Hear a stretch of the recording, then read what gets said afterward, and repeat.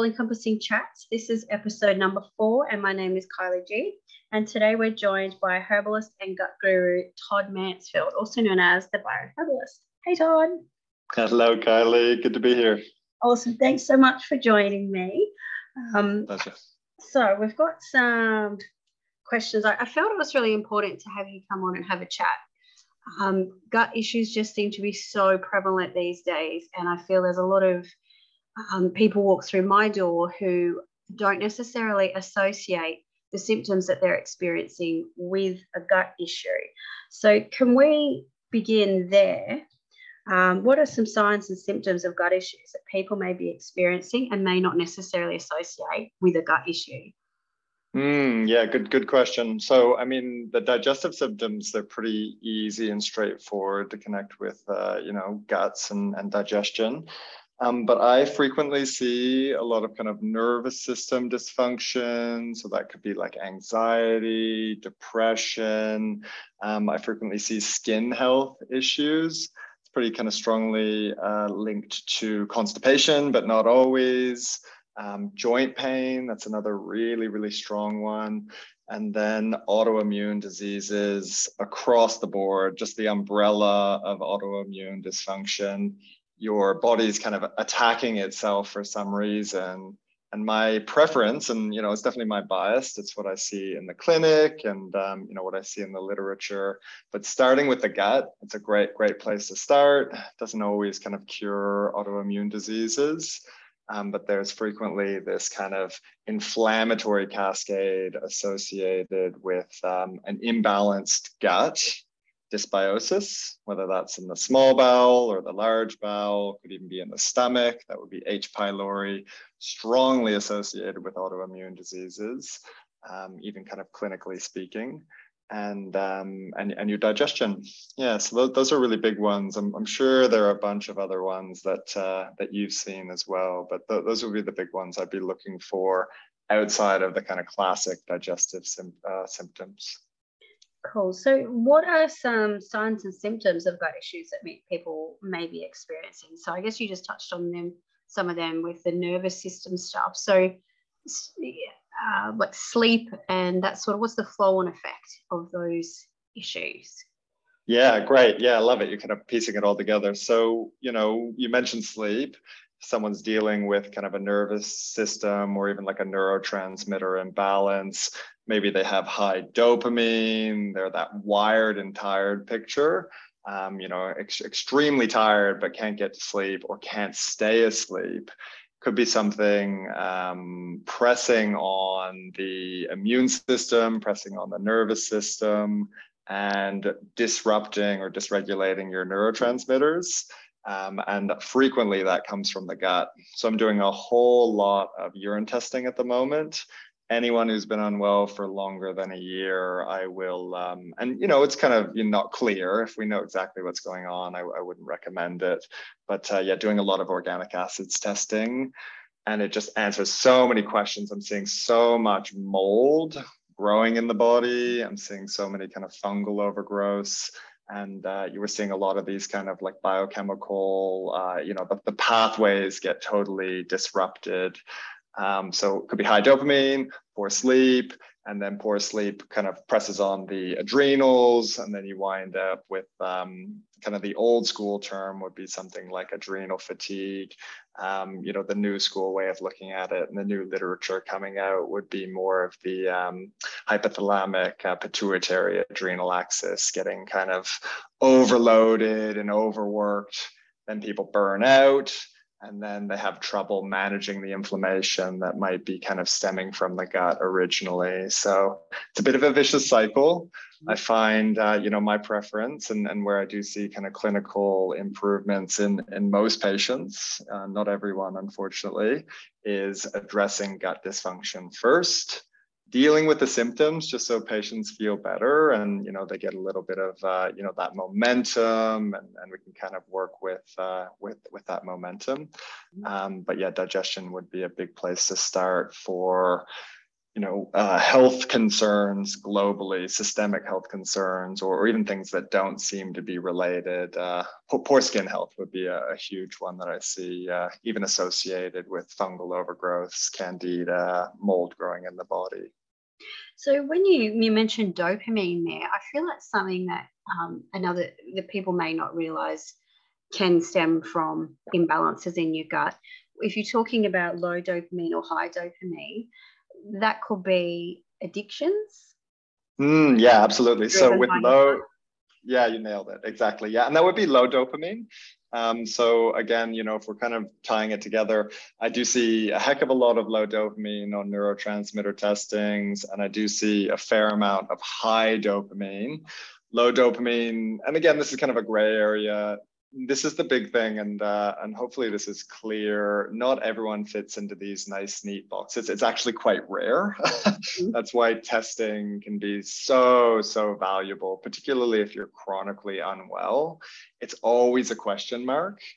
And what I see it all the time. Patients come to me and they might have been doing everything right, but they weren't doing it for long enough. It could be that simple. And without having a really clear kind of idea on what's going on, is it SIBO? Is it the small bowel? Is it the stomach, like something like H. pylori? Is the large bowel dysregulated? Is there mold in your environment? There's all these big questions. And sometimes someone with SIBO can present with the exact same symptoms as someone with mold in the environment. It's just a big question. Is it SIBO? Is it mold? Keeping the testing affordable, that's a big goal of mine. I do recognize that this is expensive, especially that initial investment. But if there's anything if there's anything that will change the treatment or anything I can't guess, I'll definitely recommend, testing, not excessive, but definitely testing would be big. On the low dopamine front, getting back to that front, that would be addictions for sure. I'd see that, more frequently than high dopamine. Gambling, social media would be a really big one. People who are kind of addicted to their phone and that little kind of dopamine surge that they get. Sugar would be a really big one. There's a lot of these kind of addictive behaviors that people get into because they're low on that dopamine front. And there's also a crossover there with commonly known issues such as your ADHD and these sorts of things. That dopamine plays a role in that too. Yeah, is it possible that ADHD in some people could actually be a gut issue? Yeah, absolutely. And if we're kind of trying to tie everything together, it could be something as simple as an inability. It could be something as simple as low stomach acid, right, leading to low dopamine in the system.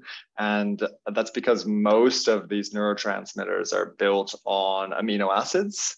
And amino acids are coming from your protein, in a kind of an omnivore's diet, it would be in kind of in meat, red meat, and the ability to kind of break down these kind of protein structures into amino acids.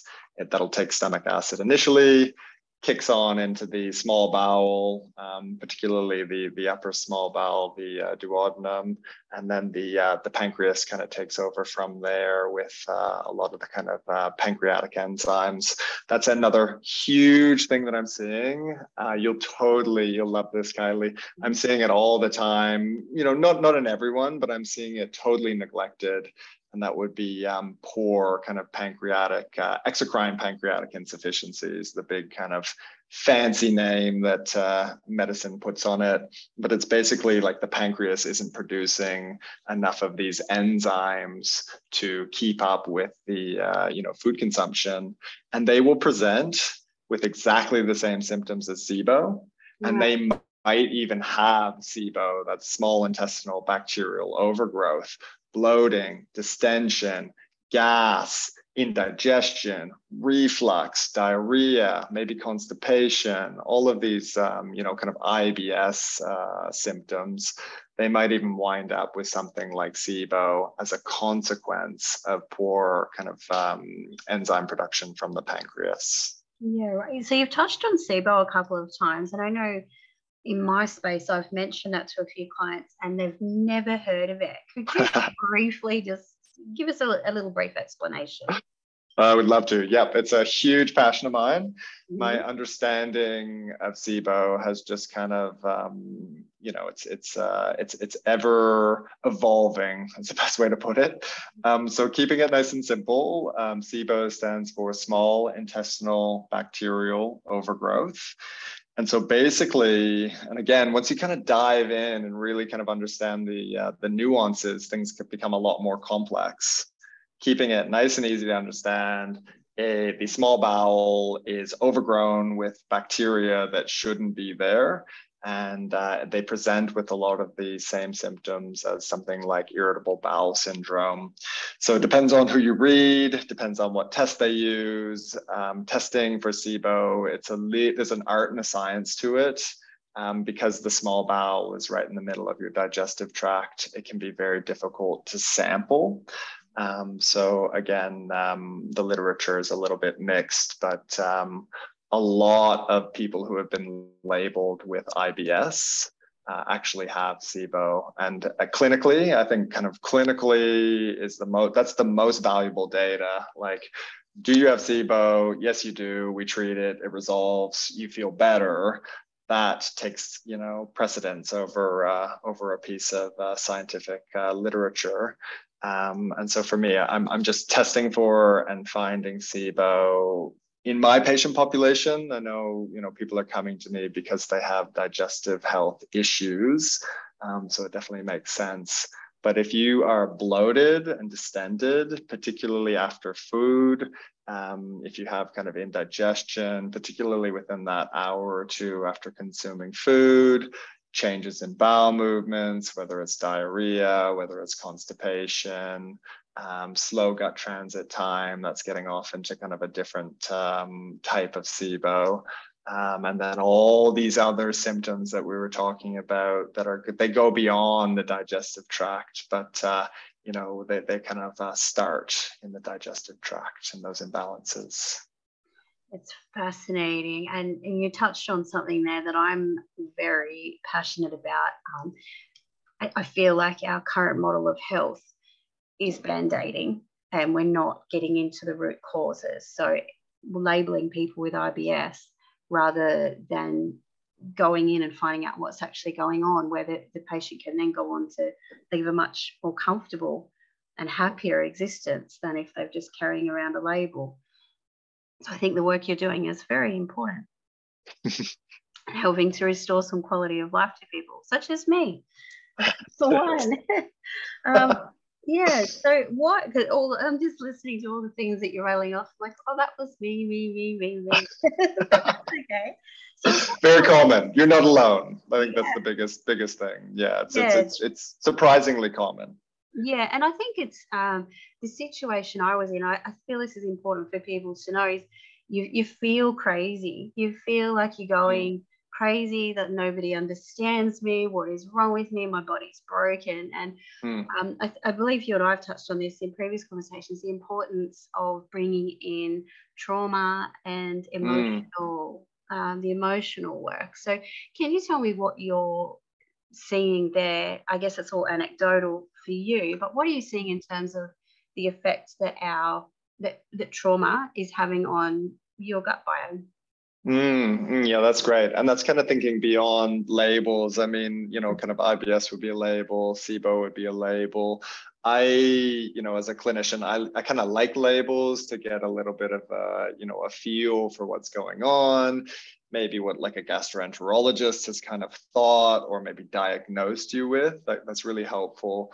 We can start to go into the pathophysiology, something like SIBO, small bowel. That's the kind of, the powerhouse of digesting and absorbing nutrients kind of high up in the digestive tract. But again, those are just labels. Something has set up, something has become disrupted, something has allowed bacteria to grow where in kind of a healthy gut it shouldn't. Trauma, PTSD, those are all really big ones. and theorizing. You mentioned kind of anecdotally, and I definitely have theories that I don't see when I kind of do my research, but I would suspect that a lot of that comes back to your nervous system. Mm-hmm. And it's so funny because you go through, education, you do these degrees, Bachelor of Health Science, nervous system, nervous system, nervous system. And I didn't kind of fully understand what that meant until I started doing a lot of these neurotransmitter urine tests. And you can see, circling back to something like dopamine, you can see when you test someone's nervous system, right? Like the neurotransmitters govern the parts of the nervous system. Something like excessive dopamine is going to shut down your ability to regulate your digestion. I'm sure it goes well beyond the vagal nerve, but that's a really, really big part of my work. I want to be assessing people's gut motility, seeing how quickly things are passing through the digestive tract. You can definitely do that through a gastroenterologist. That's the most accurate way of doing it. It's a little bit of a painful test to do. I haven't seen too many of my patients, get this test done. But even tracking how long food travels from the mouth to the toilet bowl. Mm-hmm. And I was shocked. Had a patient who was having maybe 4 or 5 loose, watery bowel movements a day. I said, look, let's test your gut transit time.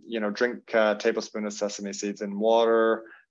Track how long it takes for it to come out. Track whether it comes out in multiple bowel movements over multiple days. And he got back to me maybe, I think his gut transit time was around 10 or 12 days. And so, something that simple, motility is definitely compromised. Why is motility compromised? It could be nervous system, that could be vagal nerve damage, that could be food poisoning. That is a major, major root cause of SIBO, particularly the diarrhea-prone SIBO. And the last little piece right there is, if you're not passing food through your digestive tract at the appropriate speed, bit of a gray area. I think anything kind of beyond 36 hours is a bit slow. The longer that goes, the more of a concern it is, and the more of a kind of primary treatment goal I'd have for it. The more you're reabsorbing all of this stuff that your body has kind of prioritized to eliminate through a bowel movement, your main detox channel is blocked. And so you see skin issues, you see mental health issues, you see autoimmune issues, you see kind of inflammatory response issues. There's a ton of kind of consequences. And really it's the kind of weak link, like genetically, are you prone to inflammatory bowel disease? If so, you might wind up with, Crohn's disease or ulcerative colitis. You might have a family history of thyroid disease, like I do. That might be where, you express the issues that are happening in your digestive tract. Yes. So aside from your emotional stuff and your genetics, and the emotional stuff does have a massive, the current study I'm doing right now is into epigenetics. So it's into like how the emotional stuff affects the expression of our DNA, which is really fascinating. Just because something's in our DNA doesn't mean it has to express. So what other causes of gut issues are common to walk through your door? Yeah, absolutely. I'm always looking. So the main condition that I treat, and it's not because I mean, it can be very stubborn. So it's not because I kind of want to. I mean, I'm happy to work with these patients, but it's because patients aren't finding resolution. It's the constipated predominant SIBO. It's methane dominant SIBO. And so these patients will be, very constipated. They'll have very slow gut transit time. They'll be very bloated. They'll be very distended, lots of flatulence, reflux, kind of on it goes. And I'm always looking for root causes for that particular condition. And again, this is all theoretical, but I do a lot of testing when I need to, and I see this from time to time to time. I'm seeing antibiotic kind of associated gut dysfunction. So the root cause is frequently antibiotics. We can kind of touch back on that in a second. So kind of disrupted gut. I mean, it could be antibiotics as a young baby. Other things that can disrupt the microbiome would be C-section, births, not being breastfed long enough. The other really big thing that I'm seeing, again, particularly for that methane dominant SIBO, but you can definitely broaden the scope to, gut dysfunction in general, would be things like bile flow issues. Generally, that presents with, greasy, fatty stools. Maybe there's a bit of a sheen on the toilet bowl, but I do have a number of patients that are chronically constipated and don't see any of that kind of weight loss and, fat in the stools, low fat soluble vitamins on testing. And they still have very poor bile flow. Bile, it's pretty kind of fascinating. The body's kind of evolved to regulate and maintain homeostasis, right? Like it wants to heal. That's probably like the huge headline. So taking and rebalancing and giving the body what it needs to come back to balance, that's the work that I do. Sometimes it can be really, really simple. We call them like easy riders, the kind of SIBO clinician community.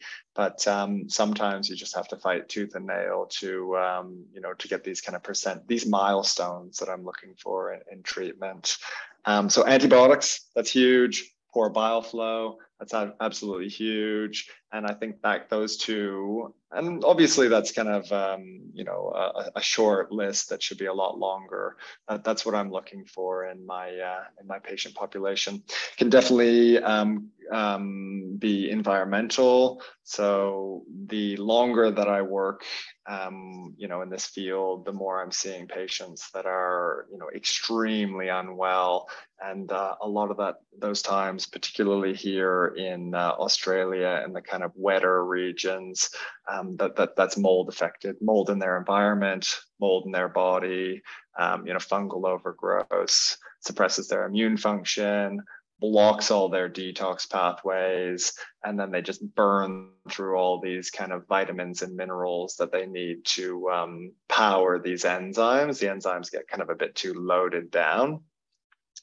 And then they wind up with all these really significant nutrient deficiencies, hair loss, weight loss, poor skin, absolute total inability to detoxify anything, exercise intolerance, and when it gets really kind of concerning for the patient and, and for me working with them, it's when things kick over into, dysautonomia conditions. And that would be, if we kind of keep coming back to the nervous system, which is where this kind of rant started, that's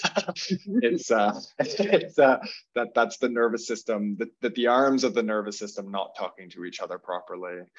Frequently it's kicked over into sympathetic dominance, and that would be, kind of most obvious on testing high dopamine, high noradrenaline, high adrenaline. And unfortunately, with the testing that I do, I don't see it, but I suspect it. And there's some really common symptoms presenting. But glutamate is a very, very toxic neurotransmitter that you can find, when it's overrepresented.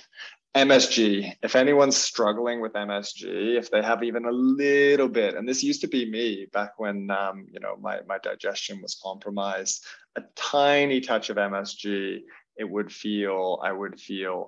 start sweating, I would become incredibly irritable, I wouldn't be able to sleep. It would be like I had 20 cups of coffee in one go, jittery. So again, coming back to the nervous system, that's how all that kind of plays in, feeding into conditions and symptoms, and then also on the other side, causing them, things like the motility disorders. You've just described how I felt as well. Yeah. Mold. It just felt like you had your foot on the accelerator. constantly and couldn't, it just, panic and anxiety. And then we had the double whammy where because of the mold, I couldn't clear that adrenaline either. So that was a fun body to be in. But the weight loss, the hair loss, all of the things, that was 100% me. The funny thing I find is that after leaving a moldy environment, I felt better. And it wasn't until further down the track that we really saw there was, just another event that kind of tipped me over, and we really have had to go in and look at undoing that damage that mold exposure caused. I don't think people really understand the significance of being in a moldy environment. It's not just a bit of a histamine response where you might be a bit sneezy and a bit watery. Can you describe what happens when you actually inhale that, like how that then gets in to affect your gut and all your other bodily functions? Yeah, absolutely. So, at the moment we're talking about mold in the environment. It can be a little bit kind of challenging to test for mold in the environment. It's very costly, it's very disruptive, it's really kind of painful for everyone involved. And, a lot of what you were kind of saying, that's different kind of symptom presentation. So I've seen this happen so many times. It's not even funny. It's definitely something to be aware of. If this is you out there, if you are feeling in an environment unsafe, fatigued, joint pain, it's absolutely huge with mold exposure and mycotoxins in the body, in the environment. That's what we're talking about. And even kind of fungal overgrowths in the body, that's big as well. But say your partner, absolutely fine, no problem, absolutely fine. A lot of that comes back down to, and obviously there's more going on. It could be your past kind of health issues. You might be more primed or more kind of at risk. A lot of that comes down to genetics, your ability to kind of detoxify and remove things out of the body. The other really big one that we're looking at, and again, this is why the organic acids test, particularly from Great Plains, I have looked into all the different ones and I've ordered them and I've reviewed them, and I'm kind of firmly in the Great Plains camp. It's looking also at your ability to recycle and the kind of amount of glutathione that you have in your body. And glutathione, that's your master antioxidant. It's going to help to kind of bind to and eliminate out of the body a lot of these toxins. Mycotoxins would be big. Heavy metals would be really big. There's a couple things there. But if we're keeping it nice and simple, mold exposure, again, people are going to present in different ways because everyone's unique. A lot of those kind of histamine symptoms generally, or the kind of easiest ones to pick there would be things like sinus congestion, headaches above your eyes, dark bags under your eyes, sore lymph nodes under your ears, postnasal drip. Those are all really big ones. But it can also kick over to things like, your heart can be involved, racing heart, palpitations, high blood pressure, even arrhythmias. That can be a sign of a histamine overload. On the mold front, everyone's kind of obsessed with diet, which is great. We need a good, clean diet, but I haven't found that limiting high histamine foods can cure this histamine intolerance associated with mold. And that's because the whole picture there is immune mediated. It's got a lot to do with these things called mast cells, these little white blood cells that live on the gut lining. They're looking for problems. And when they find problems, they liberate a lot of these pro-inflammatory messenger molecules, and histamine's a big one there. So then your body is just flooded full of histamine, and all the enzymes that need to keep up there falter because there's just too much load. So, with a lot of these patients that are chronically unwell, I'm talking about chronic fatigue, can't move, can't exercise, feel worse with food, even things like water can set off digestive symptoms. with them, getting into the the biochemical pathways and slowly starting to kind of support these different enzymes to help things like histamine drain away. Priority number one. We need stability. If we need to use pharmaceuticals, I'm kind of more than happy with certain pharmaceuticals that can help kind of stabilize and buy us a bit of time. But the long tail of the treatment is binding and eliminating out of the body. The sooner we go to binding, particularly if people are kind of chronically unwell, significantly unwell, the worse they do. I don't find that the most sensitive mold affected patient can tolerate binders initially. Right. So this is all sounding very doom and gloom thus far. What are some potential or common treatment options, and what are the outcomes for people who have these sorts of issues that come to you for treatment? Yeah. I mean, I like that little comment on doom and gloom like this. And, obviously my patient population, again, the more work I do and the more people I see, the more unwell they are. If you are exposed to mold and you're just dealing with kind of like a mild histamine intolerance, allergies, could be kind of dust mites, could be pollen, could be hay fever, but all year round for no reason. I'd be looking at your environment. I'd be looking at any water damage. So it could be nice and simple. Kind of remediation can be pretty straightforward. I know personally, we moved into our place now and finally got the bathroom renovated. And the builder doing it, he called me up and he said they had not put in any water protection, any kind of sealant. Yeah. So the whole bathroom had fallen apart underneath the kind of tiles and the gyprock. And I think that's probably more common than you'd think.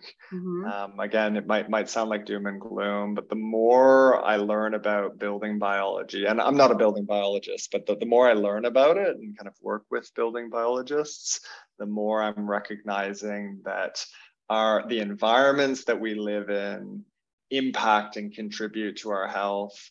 I love how you're so kind of focused on, emotional and relationships and past traumas. That's huge for kind of nervous system set, governs a lot of digestion. Environment's huge as well. One huge pearl for anyone listening: clean your air conditioner. Please get a professional over that specializes in cleaning your air conditioner. Pull it apart, get into the nuts and bolts, wipe it down. I'm not talking about someone that installs air conditioners. I'm talking about someone that specializes in cleaning them. Another, story from my, experience, learned about this, called up an air conditioner kind of mechanic, was like, can you come out and clean it? Really, I'll pay you. I want you to do it well. Do a really good job, please. Don't care if it costs more money. Came out, did the job, kind of watched him, had other things going on. He left, everything was fine. Mold started growing again. Remember, I live in a very damp climate. I'm in the northern New South Wales subtropics. So when we're running our air conditioner, it's just pulling water out of the air. That's what it does. Does that, 6 months of the year, nonstop. And he came back over, cleaned it again. And then I finally was like, look, this isn't good enough. And I got into it myself and I could see black mold. He just left. There's black mold all through my air conditioner. Yeah. And that's because, yeah, exactly. He wasn't trained. It wasn't kind of building biology level. Like these things, they need to be dealt with properly by professionals. So yeah, definitely clean your air conditioner, please. And quickly, if there's water damage, depending on the climate you're in, you need to do that quickly. The environment I was living in previously, we were prone to cold temperatures but high humidity. So we've now moved out to an environment where it's very dry heat and very low humidity. And I find that my health is improving tenfold since being out here because it's so dry. And if things get wet, they dry really quickly. Yeah, that's absolutely huge. And that's why kind of, patients that are mold affected, like significantly mold affected. And again, that's the kind of doom and gloom side of things. Like I know I'm kind of, that's my patient population. That's not everyone, but, moving to a drier climate can be the game changer for health. I heard this from, one of the kind of building biologist educators here in Australia. She said that in a wet environment, wet climate, subtropics, or even if it's cool and wet, maintaining the humidity in your living environment at under 70% is the cost of living in that environment. And that was just a light bulb for me, because yeah, exactly, it's beautiful, because all the kind of environmental sustainability, running your air conditioner, which is just your kind of built-in dehumidifier. We'd leave for holidays in the middle of summer where it's wet up here, and you'd turn off the air conditioner. Absolutely not. Keep that running at 21 degrees the whole time you're gone. Run your dehumidifier the whole time you're gone. Your living environment is so important for your health. And yeah, just that's the cost of living in a wet climate. You got to keep that humidity below 70%, day and night, 12 months a year. And what about when we talk about going back to like SIBO and gut imbalances, fungal overgrowths, what sort of prognosis is there, and minimizing those symptoms that we first spoke about? What sort of treatments options are available, and what sort of long-term prognosis?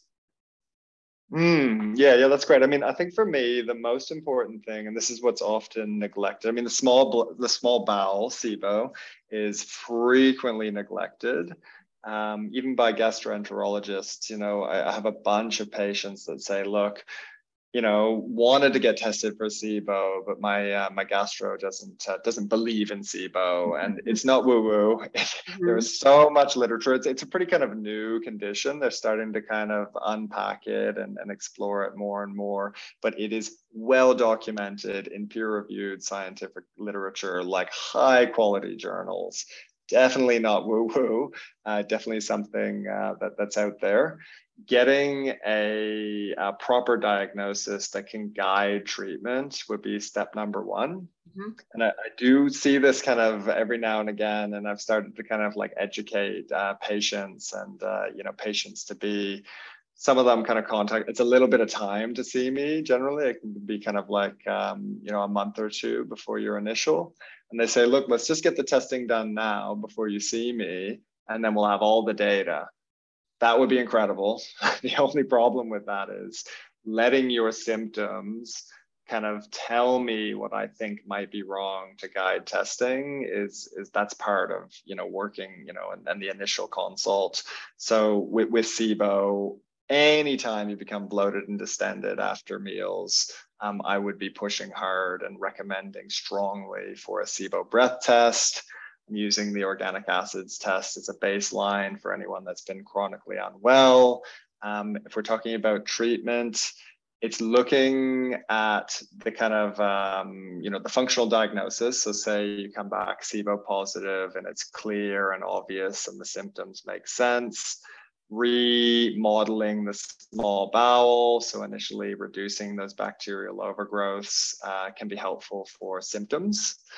But, and this is the big thing that I'm learning, kind of the hard way, it's resolving the root cause that led to SIBO. Like I'm starting to look at SIBO as a symptom of a deeper dysregulation.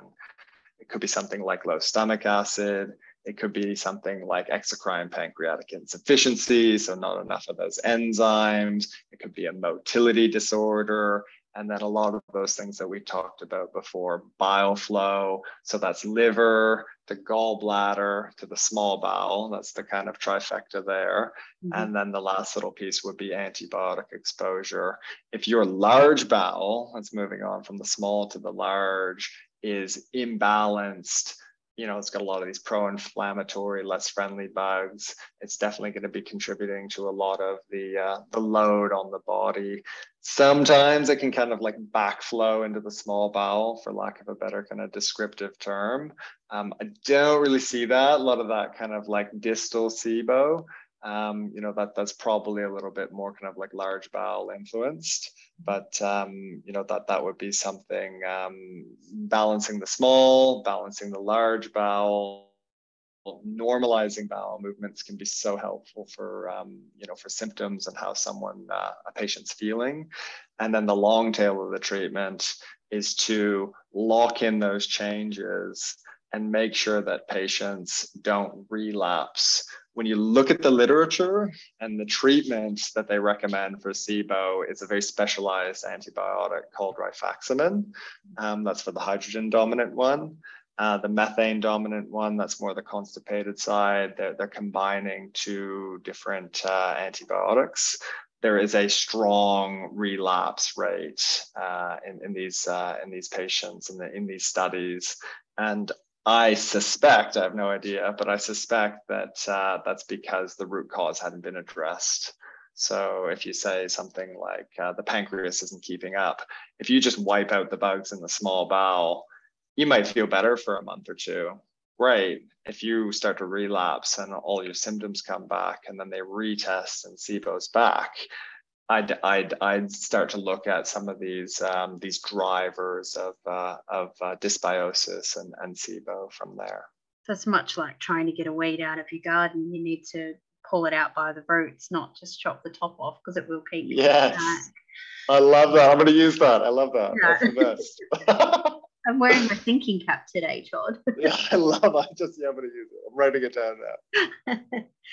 Cool. So, because SIBO is something that if you do a quick Google, you get your diagnosis, and you do a quick Google search, it will tell you, you're buggered. It's going to keep coming back. This is a relapse. This is something you have to live with forever. And my personal belief is nothing is permanent. We are ever moving, ever changing beings. There is no such thing as permanency when it comes to physical conditions. Yeah, I agree. Yeah. Root cause. Yeah, finding the root cause and dealing with it. And sometimes people are so kind of stuck in that dysfunction for whatever reason. Could be something as maybe something not so obvious, like a damage to your spine, to your vagal nerve, your coccyx bone, something that's dysregulating that gut motility can be a physical issue for sure. And we can do things to support those physical issues too. Bowen therapy can be quite effective for one. Exactly. Yeah, and that's why you need a team for sure. And so a lot of kind of natural therapists, they're not kind of big on doctors. Can understand why. I've heard a lot of horror stories, but shared care kind of across the board, physical health, mental health, drugs if patients need it, short-term, long-term, as long as they're safe and doing what they need to do. And we're supporting, supporting their health and ability to detox their liver. That can be essential for people to regain their health. Yeah. So do you have any advice regarding diet? Just a little blanket there. What would be to kind of prevent these sorts of imbalances and issues and to give you the most robust microbiome that you can manage? What sort of diet, like is a Mediterranean more favorable or a paleo sort of approach? What's your opinion on that? Yeah, I love it. That's definitely kind of person to person. That kind of it depends is like a common answer for me. Yeah. So the big one there, I mean, if you are healthy and you just want to care for your microbiome and you want to stay healthy digestively, the literature is pretty darn clear. If you can feed these beneficial bugs the food that they like to consume, they're going to reward you for it. And so it gets really complicated, but keeping it nice and simple, the things that most people can kind of like understand intuitively. If you give these guys what they like to eat, they're going to multiply and they're going to kind of dominate the niche, your gut. This is the large bowel we're talking about. It's going to help kind of heal and seal the large bowel gut lining, and it's going to be very difficult for less friendly bugs to take up residence and expand and multiply.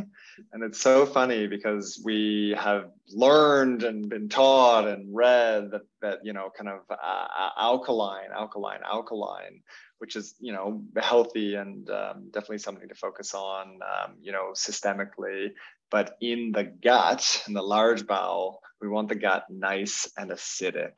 And that is a consequence, that's a byproduct of your healthy bugs fermenting fiber and producing these byproducts, things like short chain fatty acids. Butyrate, it probably has the most literature. It's the all-star short chain fatty acid of the large bowel. It is anti-cancer. It helps keep these less friendly bugs from taking over. It is the primary fuel source. It feeds the gut lining, so it keeps the gut lining nice and happy and healthy. Does a bunch of other things. When you have sufficient amount of butyrate, it spills over into systemic circulation and has all these other wonderful roles. Helps manage things like blood sugar. So, some of these kind of like metabolic diseases that are so prevalent, things like diabetes, type 2 diabetes, they might, and I don't want to put all the kind of eggs in the gut. I'm sure, there's a bunch, I know there's a bunch of other drivers, but having a good, healthy, anti-inflammatory gut microbiome is a great place to start. Fermentable fibers, as long as you can tolerate it. The problem here is that patients who are digestively unwell don't tend to tolerate, they don't feel good when they consume foods that are rich in fibers.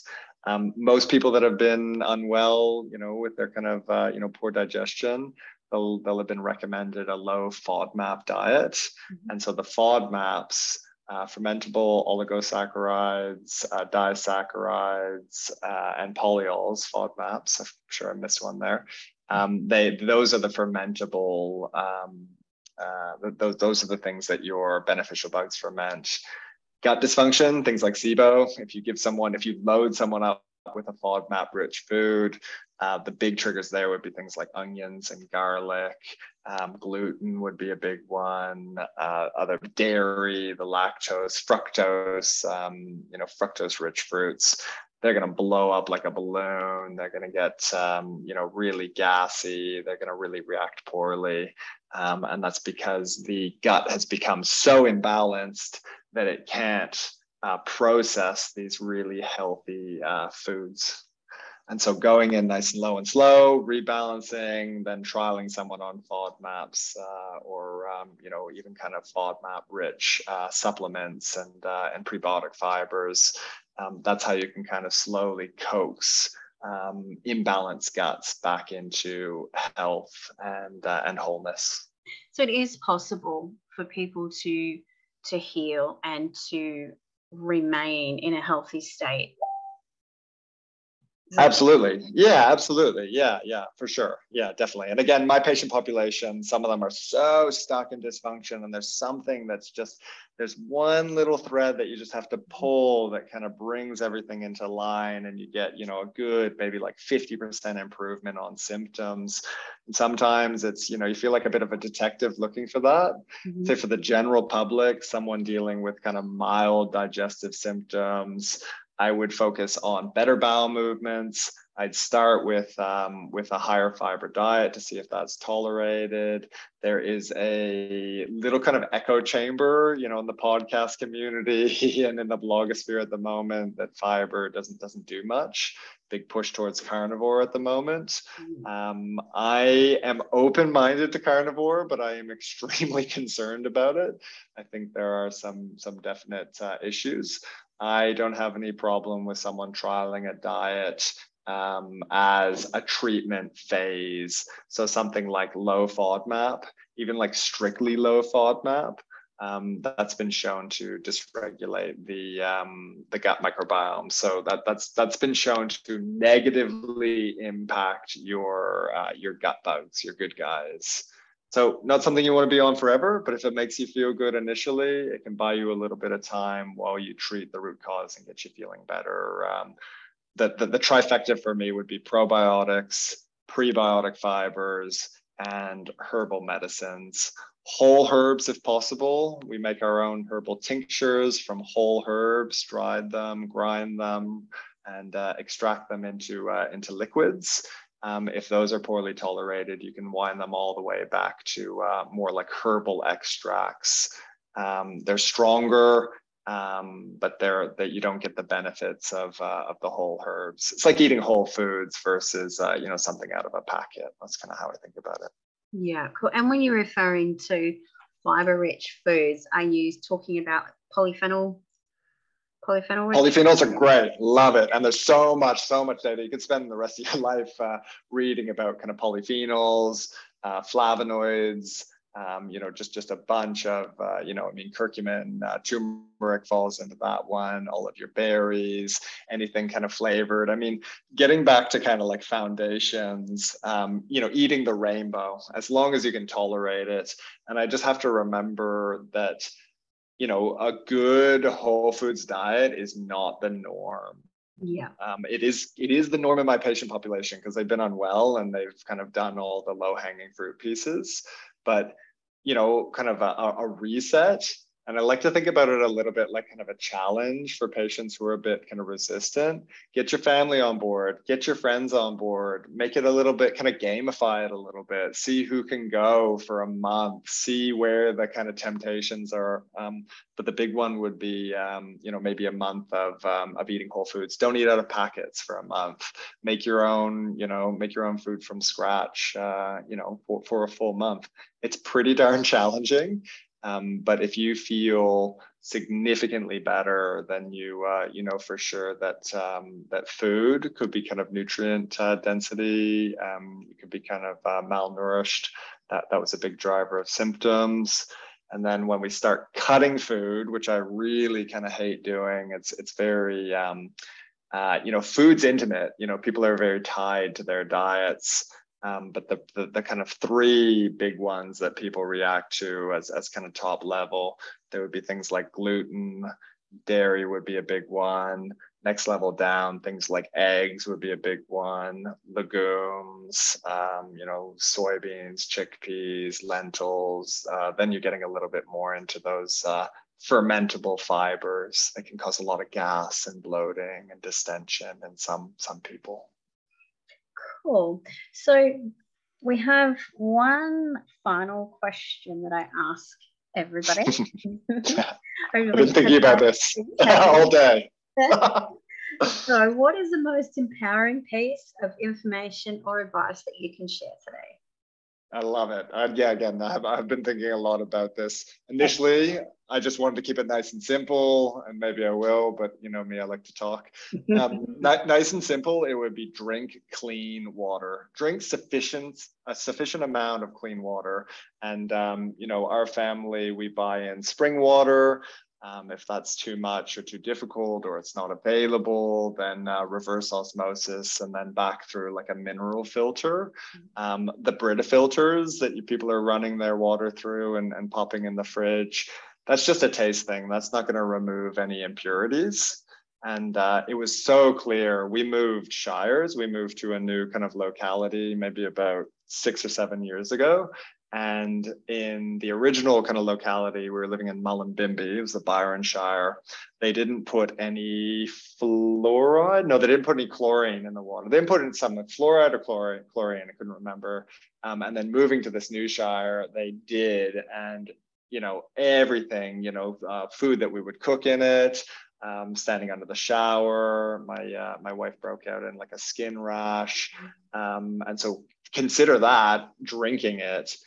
clean water, so important, and low hanging fruit, easy to do, quite affordable. Even like a reverse osmosis setup under the sink wouldn't cost you more than $300, and you know, it is that's a cheap investment for long-term health for sure. Beautiful. We just moved home too, and we've always had a shower filter. I've always had one on there to remove the chlorine, and we didn't put one on here.